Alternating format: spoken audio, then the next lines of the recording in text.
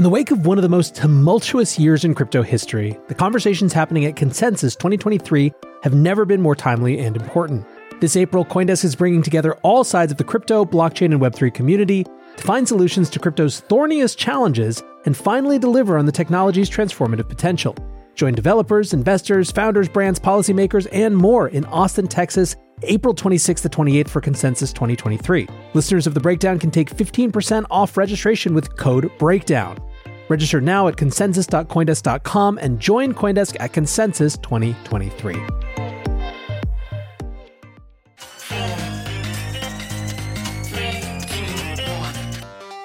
Welcome back to The Breakdown with me, NLW. It's a daily podcast on macro, Bitcoin, and the big picture power shifts remaking our world. The Breakdown is produced and distributed by CoinDesk. What's going on, guys? It is Thursday, March 23rd, and today we are discussing why the SEC has finally picked a fight with someone who can fight back. Before we dive into that, however, if you are enjoying The Breakdown, please go subscribe to it, give it a rating, give it a review, or if you want to dive deeper into the conversation, come join us on the Breakers Discord. You can find a link in the show notes or go to bit.ly/breakdownpod.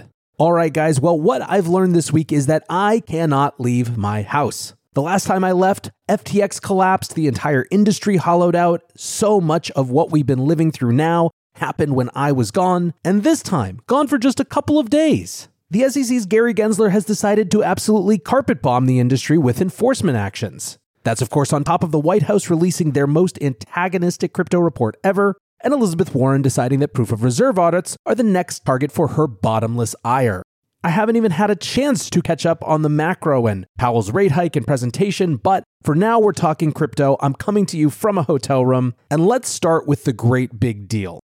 Yesterday on Wednesday, Coinbase disclosed that they had received a Wells notice from the SEC, warning that they may be in violation of securities laws in the operation of their exchange and staking services. Now, you've probably heard me talk about Wells notices before. They are provided to alert a firm that the SEC has concluded an investigation and intends to proceed with an enforcement action. Wells notices do not include the particulars of the alleged securities violation, but Coinbase stated in a disclosure filing that per conversations with the SEC staff, quote, the company believes these potential enforcement actions would relate to aspects of the company's spot market, staking service, Coinbase Earn, Coinbase Prime, and Coinbase Wallet. Now, Coinbase is no stranger to battles with the SEC.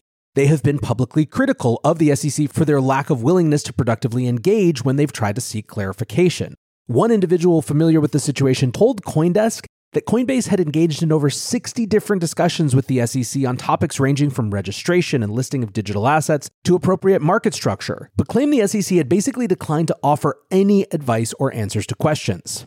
Coinbase's criticism of the SEC reached its previous peak in July of last year, when the firm petitioned the regulator asking for clear rulemaking around a securities definition for digital assets. SEC Chair Gary Gensler has said for his part on multiple occasions that he believes that crypto exchanges, including Coinbase, are operating as unregistered securities exchanges, and that he considers the vast majority of crypto assets to be securities. His commentary has been dismissive of the need for additional clarity, despite the fact that numerous other jurisdictions have provided clear regulatory frameworks. Instead, Gensler has claimed that the rules are clear and that crypto firms simply need to, quote, come in and register. The Coinbase case basically shows just how BS that phrase is. Coinbase Chief Legal Officer Paul Grewal released a blog post claiming that, quote, we asked the SEC for reasonable crypto rules for Americans. We got legal threats instead.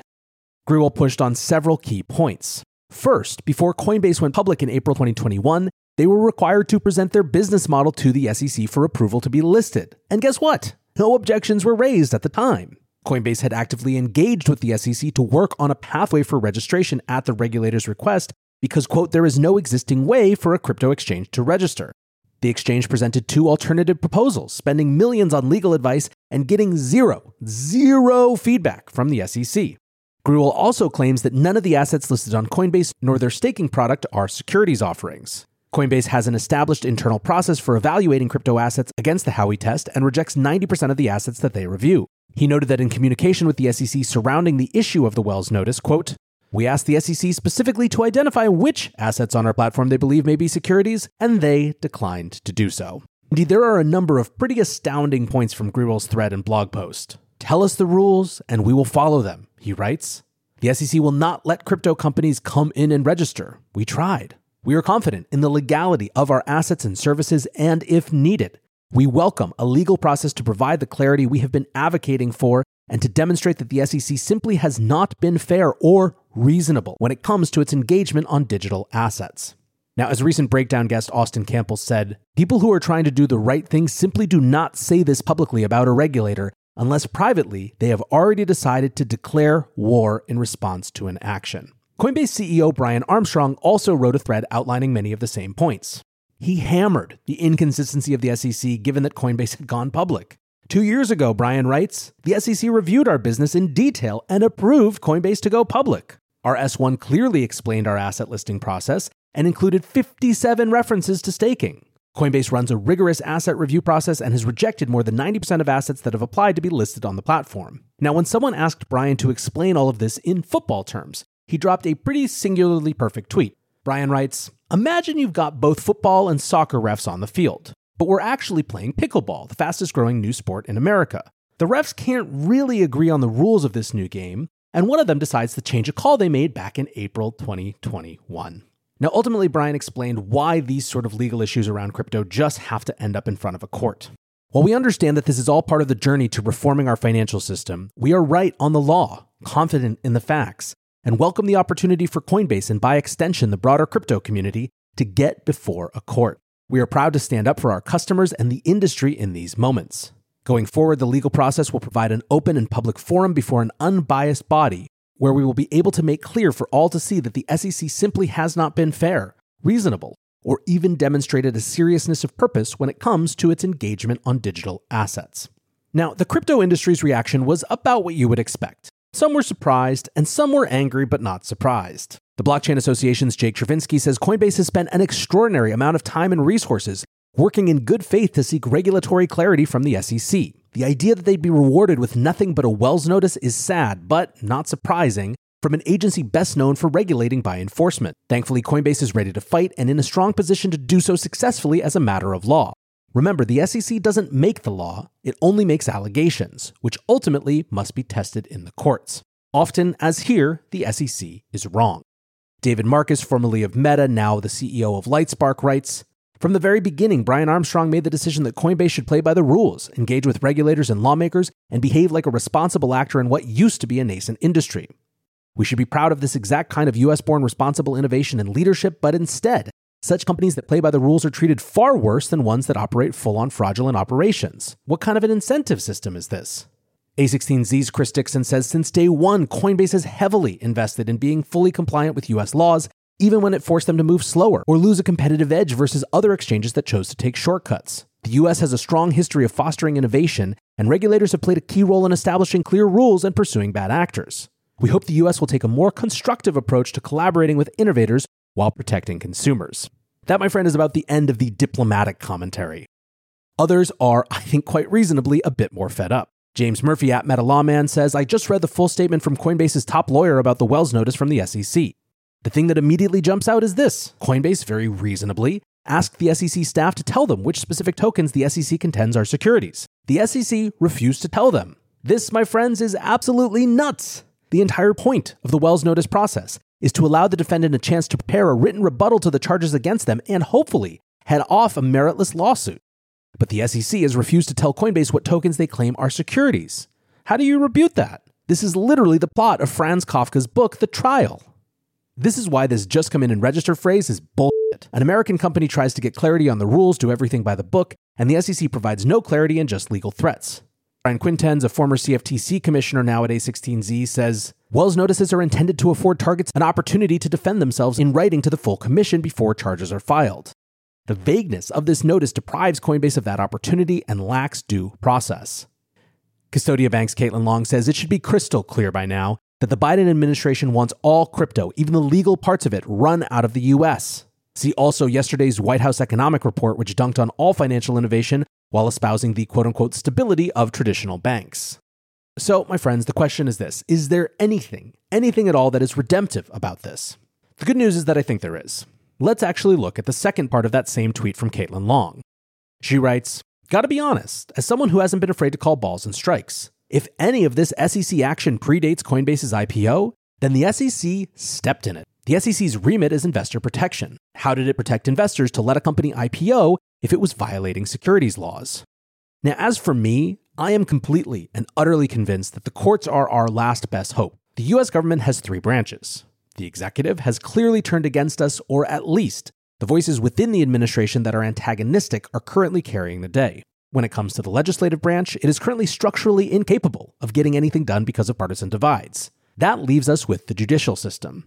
And indeed, the judicial system is the only place where we've seen any sort of pushback against the overreach of the SEC. The judge in the Voyager case, for example, overruled the SEC in their objections to Binance US acquiring Voyager's assets. And remember, it was because the SEC was trying to say that there were unregistered securities involved, but wouldn't tell the judge which assets were unregistered securities, or more importantly, why. That case is ongoing, but the judge's frustration with it was encouraging.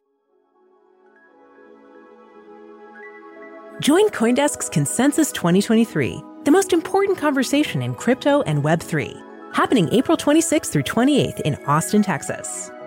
Consensus is the industry's only event bringing together all sides of crypto, Web3, and the metaverse. Immerse yourself in all that blockchain technology has to offer creators, builders, founders, brand leaders, entrepreneurs, and more. Use code BREAKDOWN to get 15% off your pass. Visit consensus.coindesk.com or check the link in the show notes.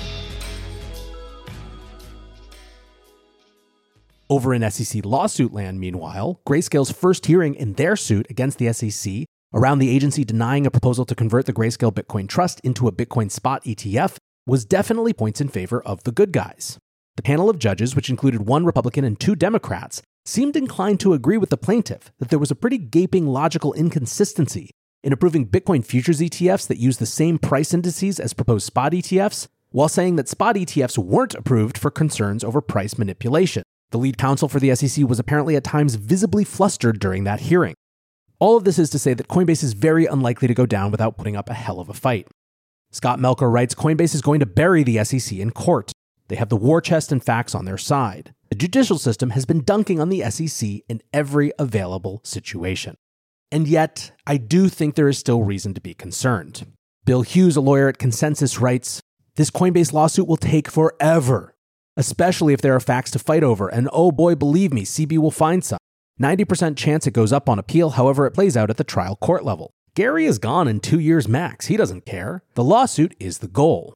Now, Laura Shin asked for clarification. Wait, the goal for who, she says? For Gary or for Coinbase? Bill Hughes says, Gary. This would likely last years. It's existential for Coinbase, and I expect them to fight to the bone, as they should for everyone's good. Now, ultimately, I agree with AP Abacus. He wrote, reminder, a couple weeks ago, the SEC got picked apart by Grayscale's attorneys and an appellate panel in the DC Circuit. You can bet that Coinbase is set to do the same in the coming months and years. Those 2 firms, whatever you think of them, are now the torchbearers of stopping the death of crypto in the US. You can also take heart from attorney Collins Belton, who writes, the more I think about this, the more hyped I'm getting. Kind of like my Super Bowl. So many legal theories I've wanted to see put to a judicial test finally about to have their day. I don't think there's a better centralized entity to have to take up this fight, to be honest, and this comes at a good time for the industry the more I think about it. I get that some people will be skittish, but now there's a real chance of having concreteness in the US in 2 to 3 years. So there you have it, guys. One of the big points of discussion after the New York Attorney General's lawsuit against KuCoin that alleged that ETH was a security was, why not just go after Coinbase? Well, it seems like the SEC is willing to take up that fight. The difference, as Colin points out, and as many have pointed out, is that Coinbase can actually fight back. Now, this is obviously the biggest deal, but it's far from the only thing that has happened over the last couple days.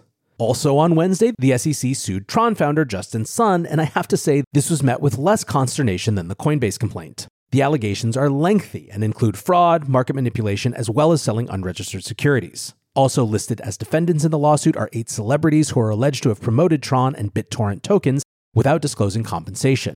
This includes Lindsay Lohan, Jake Paul, Soulja Boy, and Lil Yachty, among others.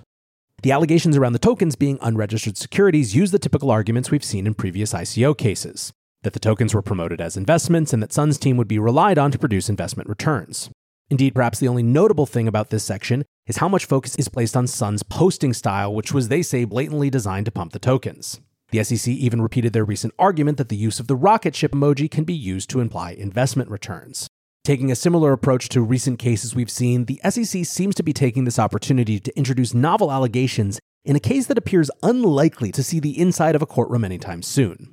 On the fraud and market manipulation side of the lawsuit, the SEC claims that Sun systematically wash-traded Tron by having his employees, quote, engage in more than 600,000 wash trades of TRX between two crypto asset trading platform accounts he controlled. The activity is alleged to have required between 4.5 and 7.4 million Tron tokens to be wash-traded daily during 2018 and early 2019. Sun is also alleged to have cashed out more than 31 million in Tron tokens in undisclosed secondary market sales during this period.